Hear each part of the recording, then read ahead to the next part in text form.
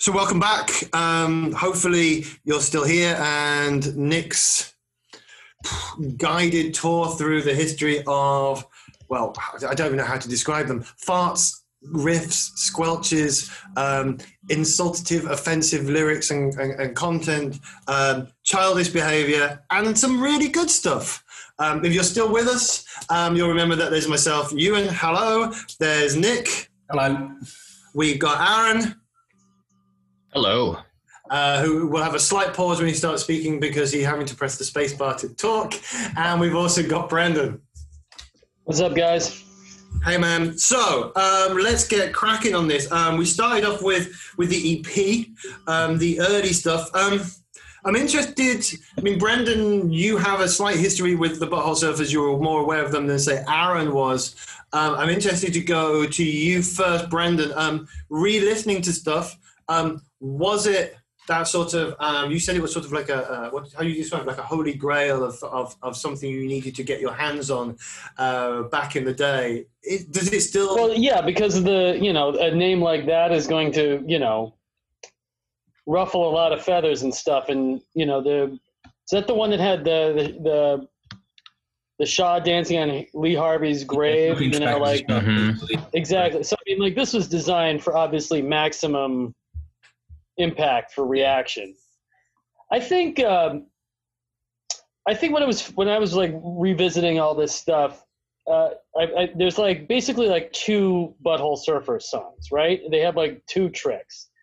They have the sort of quasi, punk rockabilly song, and then they've got the thing that sort of grooves and drones, and Gibby is out of his fucking mind song. And I think that those ones tend to be a little more interesting to me. I'm not that I think the thing that was interesting, looking back at this, is they're really good musicians. You sort of ignore that when you go into listening to the Butthole Surfers, because there's so much, story that comes, preceding them. The name, the shows were supposedly chaotic. They did a lot of drugs, and it's incredibly obvious. Almost every story about them is laugh out loud funny. And so all of this stuff obscures the fact that they could actually play the shit out of their instruments, which I don't necessarily think a lot of other 80s. Oh, there are some exceptional guitar riffs, going through the last week or so. At times I admit, hit a wall, and then there'd be a track that would sort of bring me back out of it. But yeah, the one thing I noticed throughout, I was like, my God, there's some serious guitar work in here. I wouldn't say fully would stand up next to, say, a J Mascis, but it would be pretty close at times. Definitely you could look back and go, yeah, Butthole Surfers did a lot of really good stuff musically. Aaron, you were coming to this, you knew a bit, but you didn't know that much. The EPs, were they brand new to you?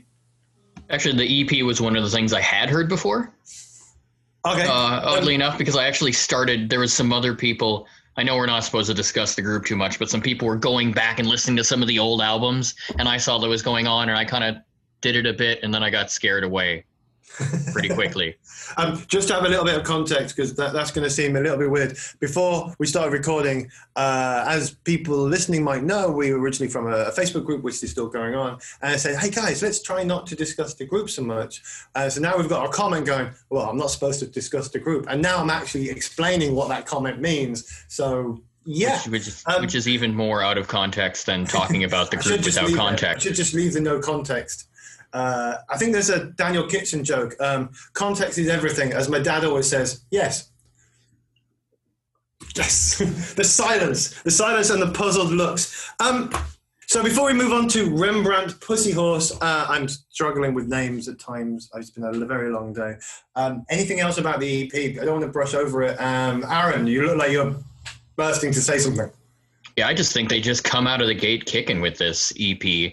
I think it's kind of their manifesto. They kind of lay out exactly what they're going to be doing, at least in the first phase of their career.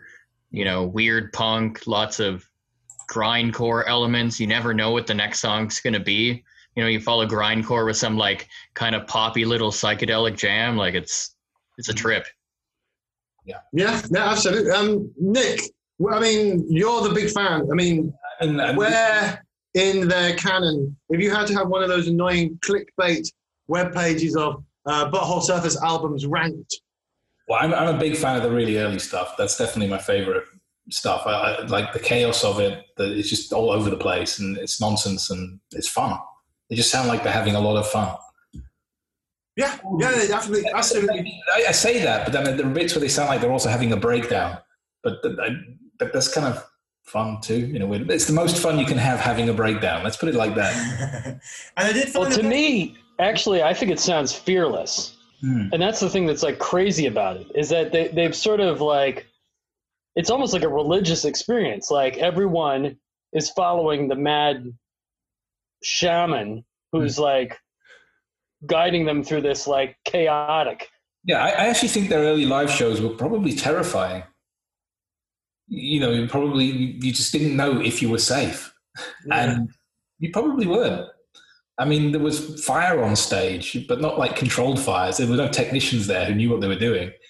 They were just messing about and doing dangerous things.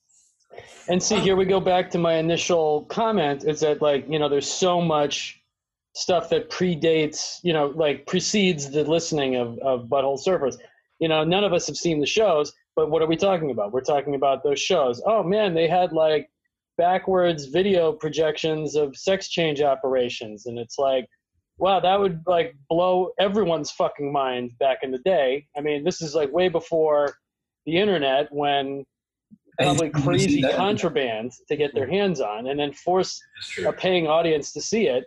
But to like Aaron's point, it's like that one thing that was really surprising to me is like how many different genres they were very comfortable at doing. I mean, there's like some very, I like sort of twee indie, REM-esque songs in their catalog, which is like the last thing you'd expect from a band called Butthole Surfers, right? I mean, you'd expect like the insanity. You'd expect the, well, we're going to get to Locust Abortion Technician at some point, and I think there's definitely a thing, particularly so with the early stuff and talking about how the live shows and the chaos and all of that is, while say the Pixies were singing about the movie Chien Andalou, Butthole Surfers seemed to be reenacting the movie on Chien Andalou, slicing up eyeballs, etc., etc., etc. Okay, so moving on from the kicking the door in genre smashing EP where they set out their store. Nick, the first album, who was it with again? Who did they sign up with? I think it was Touch and Go. They were initially, the first EP was on Alternative Tentacles, which was the Dead Kennedys label, or Joe Biafra label. When you talked about how they were signed and they went to Alternative Tentacles, moving on into the first album, for me, Mexican Caravan it's Holiday in Cambodia. When I was listening to it, I was just like, okay, I can hear that. I never thought about that. It's the opening. It starts the same, the bass, the drums, and then obviously the vocals go slightly different. But I genuinely looked at my phone and went, oh, man, shuffle. Oh, no, this is still the Butthole Surfers. No one else get that? Yeah. No, I don't recall ever noticing it ever before, but I know. Oh, yeah. I mean, the Dead Kennedys influence is very big on this, on a lot of the early stuff. You could totally see why Jello would have taken a chance with these guys. And I think I mentioned, the Dead Kennedys is totally how I found them. It was because I was a fan of the Dead Kennedys, and I would scour the like inserts from their records to find new things to buy. And there was but I think also with that, therein can sometimes lay the problem. One thing I got from listening to this immersion in its entirety, and as I said when we first started this, I didn't really know them. I knew bits of them. I should have known them. They would have fell within my remit at the time. I liked bands influenced by them. I can totally see why they would be someone's favorite band. And if I had got into them when I was maybe 15, even maybe up to 25, I would probably feel the same way about the more obscure, harder, less accessible stuff along the way. At this moment in my life, I can appreciate it, but I don't know whether there's that space for me to go back. And so some of the more, so going to the Dead Kennedys thing, I'm like, oh, this sounds like Dead Kennedys. I'd rather listen to the Dead Kennedys. Oh, no. I don't know. Well, just because we said it, it's like, it sounds like the Dead Kennedys. I mean, it's definitely Dead Kennedys adjacent, right? And it's going back to my initial thesis of like, there's two songs, you know, like there's like the punk rockabilly thing, and then like, but I would say that Mexican Caravan literally starts off with and I'm like, well, that's the same track. And obviously, yes, there's way more to them than that, and I probably have to spend a couple more months just listening in and out over a bit more time. But there are certain chunks or slots in my musical taste, I guess, that it's harder to go back and refill 20 years later. I could listen to a band that remind me of Dinosaur Jr., but my brain will go, yeah, but the Dinosaur Jr. slot's already been taken. And I find it a lot harder as I get older to fit in bands I missed back in the day into the slot that existed back in the day. New stuff, brilliant, absolutely. It's easy to do that. But I think for me, there was a lot of the music that was influenced by or similar to things like Dead Kennedys, I found a lot easier to listen to. And then there'd be a sort of, oh, yeah. If I was 17, I thought I'd find this bit really amazing. I'm turning 46 tomorrow. It's a lot of childish squelching, you know? I mean, am I listening to it at the wrong period of my life? Aaron, are we listening to it at the wrong period of our lives? I think so, honestly. I don't know, like my experience of listening to this is kind of like, it reminded me of going to India. It's just this assault of this oral assault of just constant, just crazy bombardment of sensory overload, and it's just happening. And while you're in it, you're really kind of annoyed, and there's some pleasant things, but ultimately it's kind of annoying, and you just want to get out of it. And then the second that you leave, you kind of want to go back in. Like I thought, when I came in here today, I expected to say a bunch of bad things about this band. And then I started going through some of the tracks. I'm like, yeah, that was really cool. That was really cool. Actually, that was great. And next thing you know, I found myself thinking, like, these are some really great albums, start to finish. Even the annoying stuff that when I was listening to it, I hated it. Just listening to it just right before this, I was like, this is really cool. So you spent the year in India stressing, arguing, hating about everything, and then you went. Now you've come home. And you're like, oh my god, the street food was amazing.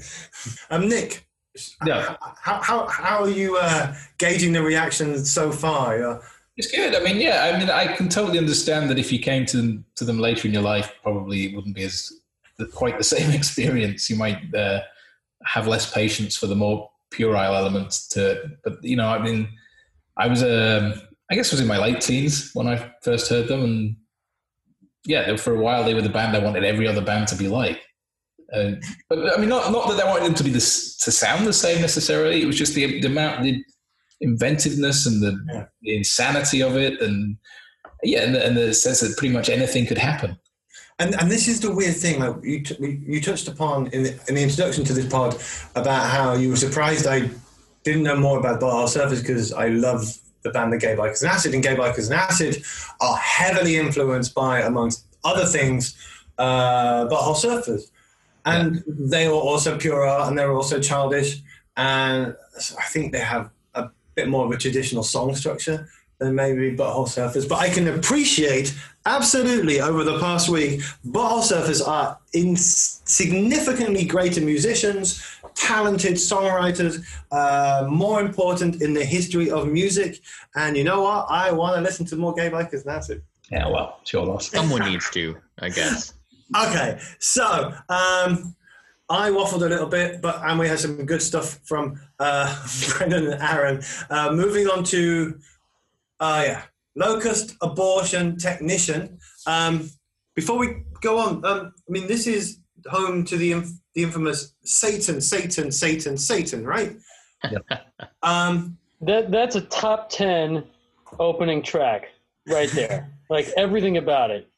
That introduction is, first of all, this is like the first Butthole Surfers record I heard. So, I mean, I may be a little biased, but that introduction is like a Hall of Fame top 10. I mean, that's up there with like Smells Like Teen Spirit and, you know, rock and roll in terms of like fucking knock down the door opening tracks. It's just so funny. And then to do like the Grade Z impersonation of, you know, Iron Man is just brilliant. Absolutely brilliant. It's mocking it and it's like canonizing it simultaneously. It's a religious experience. Aaron, how were you 4 minutes into this album after your preconceptions and the door was kicked in by a not as important as Smells Like Teen Spirit, sorry Brandon, introduction? Well, I guess I do want to say that I do agree with Brendan that intro is hilarious. When I was listening to it, I didn't expect it. It was the first time I heard it, and the second they said Satan, Satan, Satan, I literally burst out laughing, and I did not expect that because it's actually really stupid. It's really juvenile. It's a really cheap joke, but by golly, it worked. And weirdly, it is a cheap joke and it is juvenile, but the song is pretty nasty, right? Yeah. I mean, lyrically, in terms of thematically, I mean, it's a pretty hard listen when you start to go, oh, it's literally, it's seriously abusive. And I think that was also one of the problems that as I've become this bleeding heart, liberal lefty, as I've got older, things that I would have used to go, oh, yeah, but you know, it's just lyrics, isn't it? I'm now going, yeah, they really push it sometimes to degrees I'm slightly uncomfortable with. I mean, Nick, you mentioned something. Where was it along in your curation about? Was it this album, the track? Yeah, I've already talked about it, but there's a track on it that I think goes a little far. But yeah, but this is it. I mean, one of the tracks. Are you talking about the Found Sound one that they manipulated? No, Cunts. Yeah, that's another classic. I really like that one. Let me just take parental advisory on the podcast episode. Done. Yeah. Are you talking about, what is it, 26 going on 7? Is that it? Yeah, that one. 22 going on 23. Oh, yeah, yeah. But I think I'm mixing it up with emo bands. I think it would be remiss of us not to brush over it a little bit. And, you know, like, obviously, I mean, it's a tricky thing. I mean, you want to look back and go, yeah, no, I could see what they were doing. They were pushing the boundaries. They were doing this. But also at the time, they were taking a lot of drugs. They were drinking a lot. They were giving LSD to Daniel Johnston, apparently, for the first time. Maybe there was just a thing of, there was no one going, dude, should you be singing that? Oh, I mean, you couldn't get away with it now, but then... Absolutely not. No way. Should you be able to get away with it? Yeah. No way. Because I think, like, having been in bands before... Sometimes, like, you go in with the intention, and then you go into the studio, and then some mistake happens, you know, like, oh, there's a weird sound that comes out of the amp, and you're like, wait a minute, we can do something with that. Or, you know, there's an improvisational moment when no one's paying attention, and they still capture that in recording. You're like, you know what, that takes better than anything else we had going into it. I feel like a lot of these Butthole Surfers records, they may have, like, had ideas going into it, but they sort of went where the spirit told them. Right, and they may very well have had, you know, more lyrics for this, but when push came to shove, they were like, you know what, it doesn't need this because for whatever reason, these sort of happy accidents. It's like a professional happy accident record. Does that make sense? No, totally. It sounds like they broke into a studio and just started messing around with the equipment and just seeing what the heck they could do with all of these weird things. They didn't even know how to use the stuff, but they just played around with it to see what happens. Yeah. But absolutely. I remember reading that they didn't critical. write songs. That's absolutely critical, Aaron, is that they're figuring it out and we're listening to them try to figure it out. Mm-hmm. And I think that's what's sort of lost when they get like producers toward the end of the catalog. Yeah. Because people are like, oh, you know, that's not how you do this at all. Let me mic the drums properly. And you're like, well, the magic's gone. Like the idea of the Butthole Surfers writing and recording songs in a structured way just seems totally at odds with what they're about, which is probably why I love the early records the most. But I do feel like there's one thing also is I do feel like there's definitely an element that they're trying to piss people off. Oh God, yeah. Like I think like when I was talking to, I sent a message to Nick, and I think it's when you're listening to especially some of those first couple albums, it sounds like this guy, you know, you're at the bar and is just like getting in your face and just like saying a bunch of horrible insults to your face, and you're like there and you can smell his like sweaty smell and his pupils are dilated probably because he's on acid.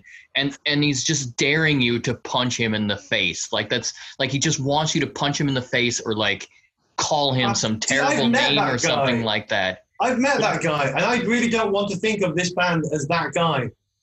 Yeah, because I mean, well, he just nailed it. The guy right in your face, on acid, you know, begging you to punch him. That's the band in a nutshell. Oh no, absolutely. But simultaneously, you kind of want to kiss him.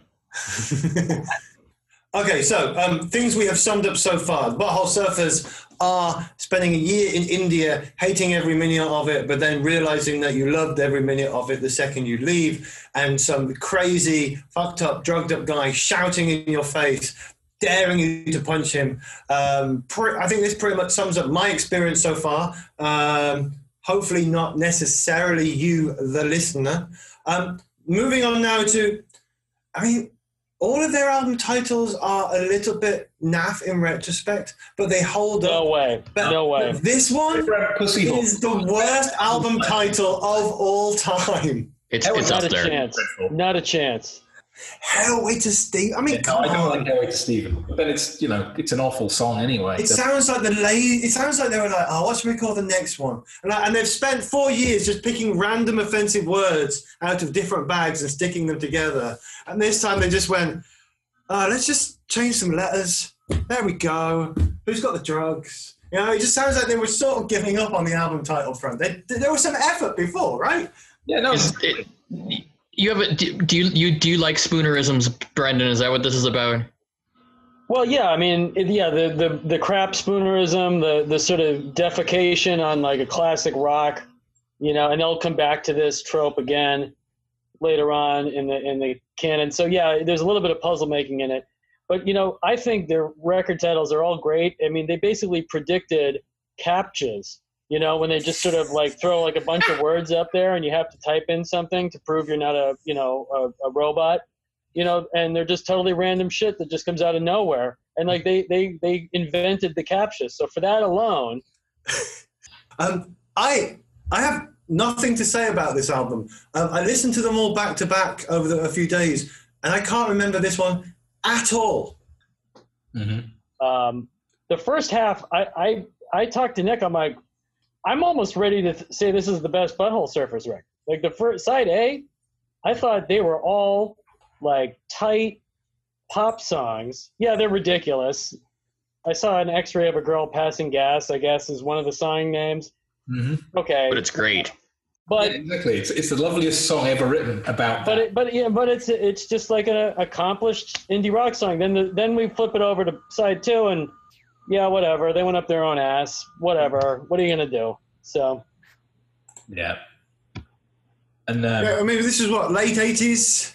No, we're in. Oh, yeah, no, it is actually. It's 88. Sorry, I thought it was the 90s by the time this came out. It feels 90s when you're listening to it. Yeah. Well, talking about feeling like 90s, let's just plow on through to the next one because we're moving on to Pyode. P.O.'d, isn't it? Well, P.O.'d, sorry, yeah, pissed off. This is Hurdy Gurdy Man, right? Yeah, this one we Hurdy Gurdy Man on. This was the first track I ever heard.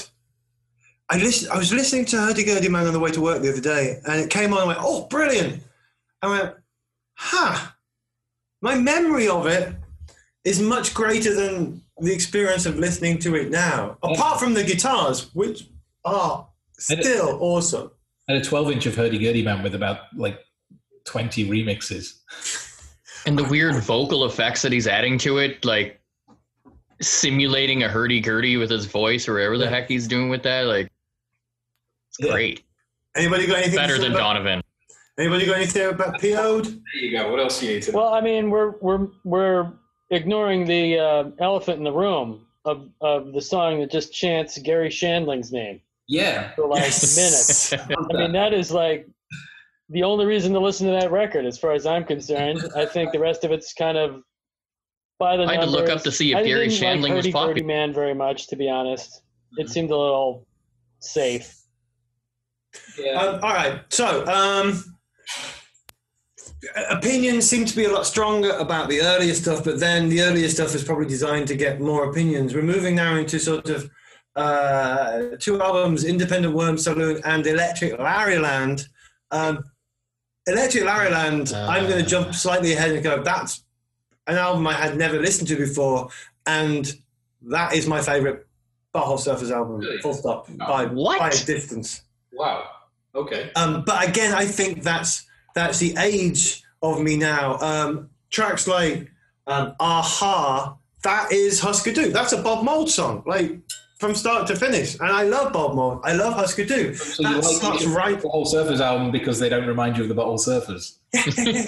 But then you've got Pepper, which is, let's be honest, Pepper is probably, I mean, mid-90s was a bit. American alternative rock sort of went to sleep for a couple of years between, say, 95 and sort of 97. And this was the one I remember noticing coming out of the US at the time. I think it was also because it reminded me of bits of Nine Inch Nails, Nitzer, but also, weirdly, in retrospect, Eels. Mm-hmm. Yeah. And yeah, I think I loved Electric Larryland. I can see why Butthole Surfers fans would hate me for it. No, I don't. But yeah, I'm like, no, this was a good album, start to finish. Good, solid indie album, indie rock. They sort of thrashed about a bit, but they didn't break anything. And everything they did break, they paid for, cleaned up after themselves. Fantastic. Well, because I'm surprised by that, just because I thought it was kind of an album that pleased nobody, because it didn't, wasn't going to please the Butthole Surfers fans because, they toned everything down so much. And to everyone else, it was just, I don't know, it was neither here nor there. I think it might have been the fact that because, and we've all probably gone through this over the last week or so, listening to them back to back, there were times that it probably got a bit much.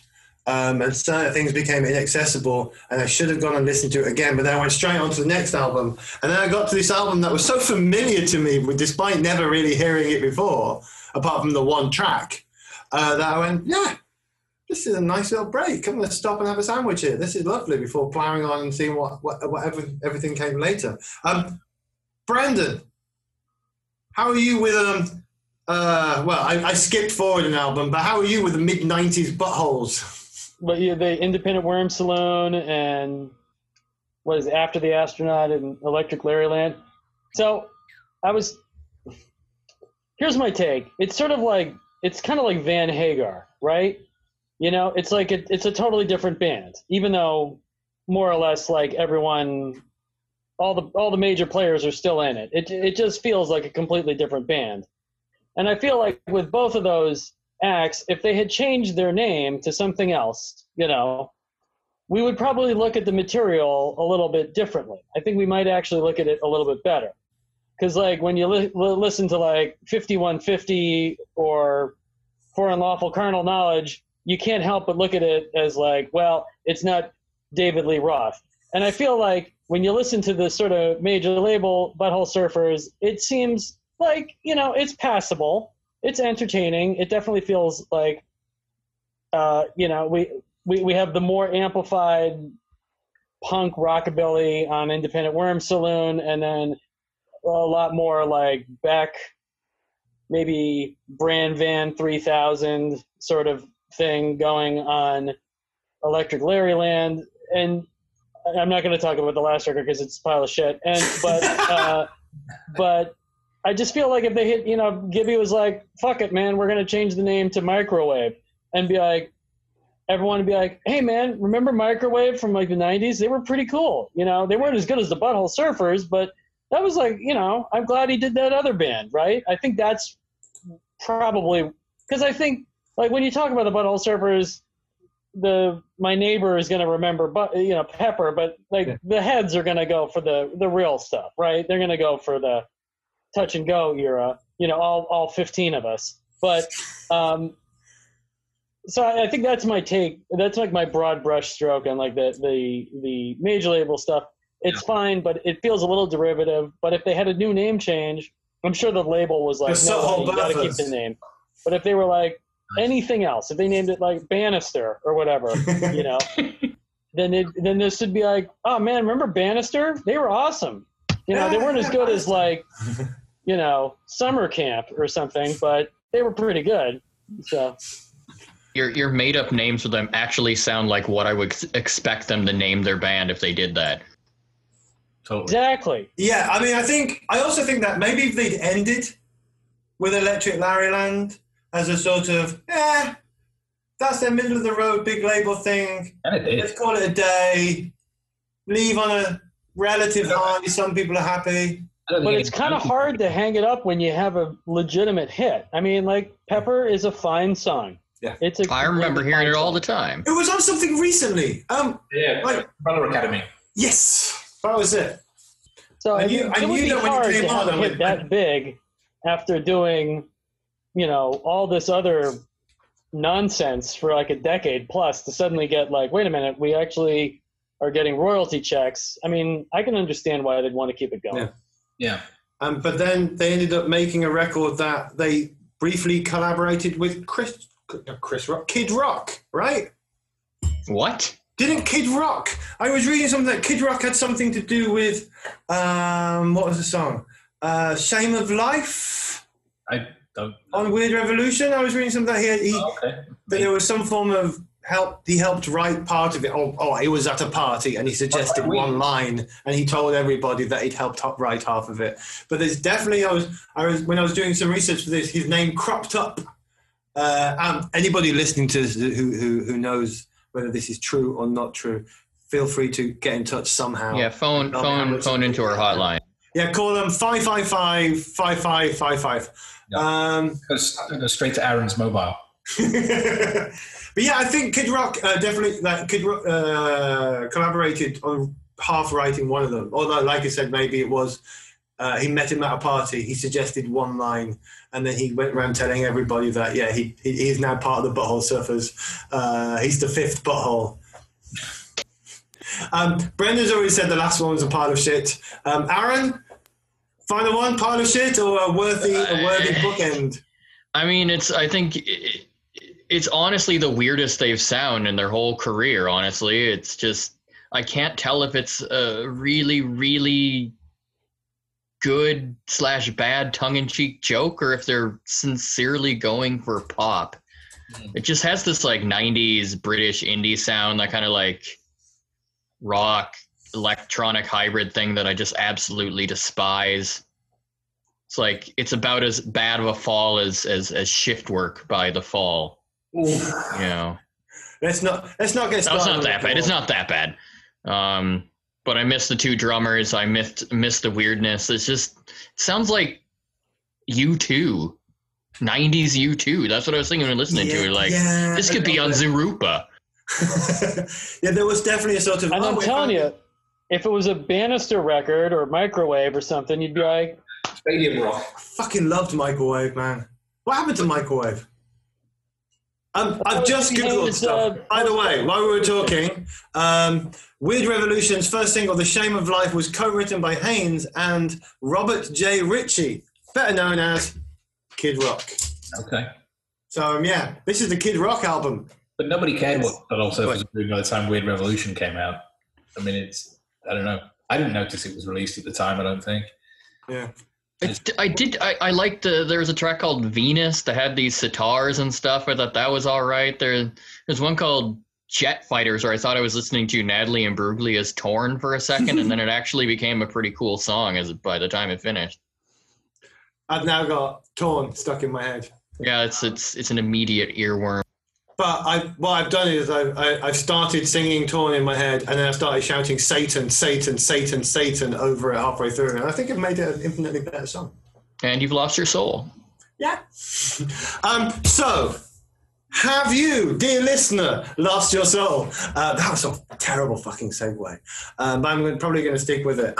We probably lost, you'll notice we lost a bit of legs talking about some of the later stuff, but I think most of the passion seems to be held for the earlier days. Most Butthole Surfers fans, and I guess most fans of most bands, it's the early stuff or when you get into them that seems to matter, and the later, more commercial stuff tends to get derided by the fans. And I think, as Nick said, the more commercial stuff didn't seem to attract new people either, rather than, apart from maybe, say, Pepper. And so it was too Butthole for the commercial people and too commercial for the Butthole people. I'm getting tongue twisted with the word butthole and everyone's staring at me. So you've listened to all the tracks on Spotify. If you haven't, you have just heard 4 people talking about stuff that you have not been paying attention to. So find us on beat.rehab, where you'll see links to all the Spotify playlists.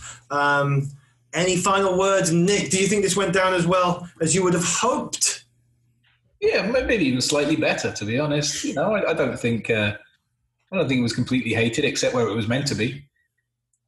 And I think that's it. Where it was meant to be hated, as Aaron said, the guy shouting at you at a party, or that experience in India that you hated at the time, but now you look back to with some form of longing. Brendan, thank you very much for taking the time from Boston. Aaron, I always forget which Scandinavian country you're in. I'm going to say Norway. That's correct. Yes, thank you for your time. Norway. Nick, I'll see you next time. Oh, next time we have a very special double pod coming up. I'm not going to tell you who it is. Enjoy this one. Like us, subscribe to us. If you find the playlist on Spotify, follow it, so we know you're listening. And, see you next time. Cheerio. Cheerio.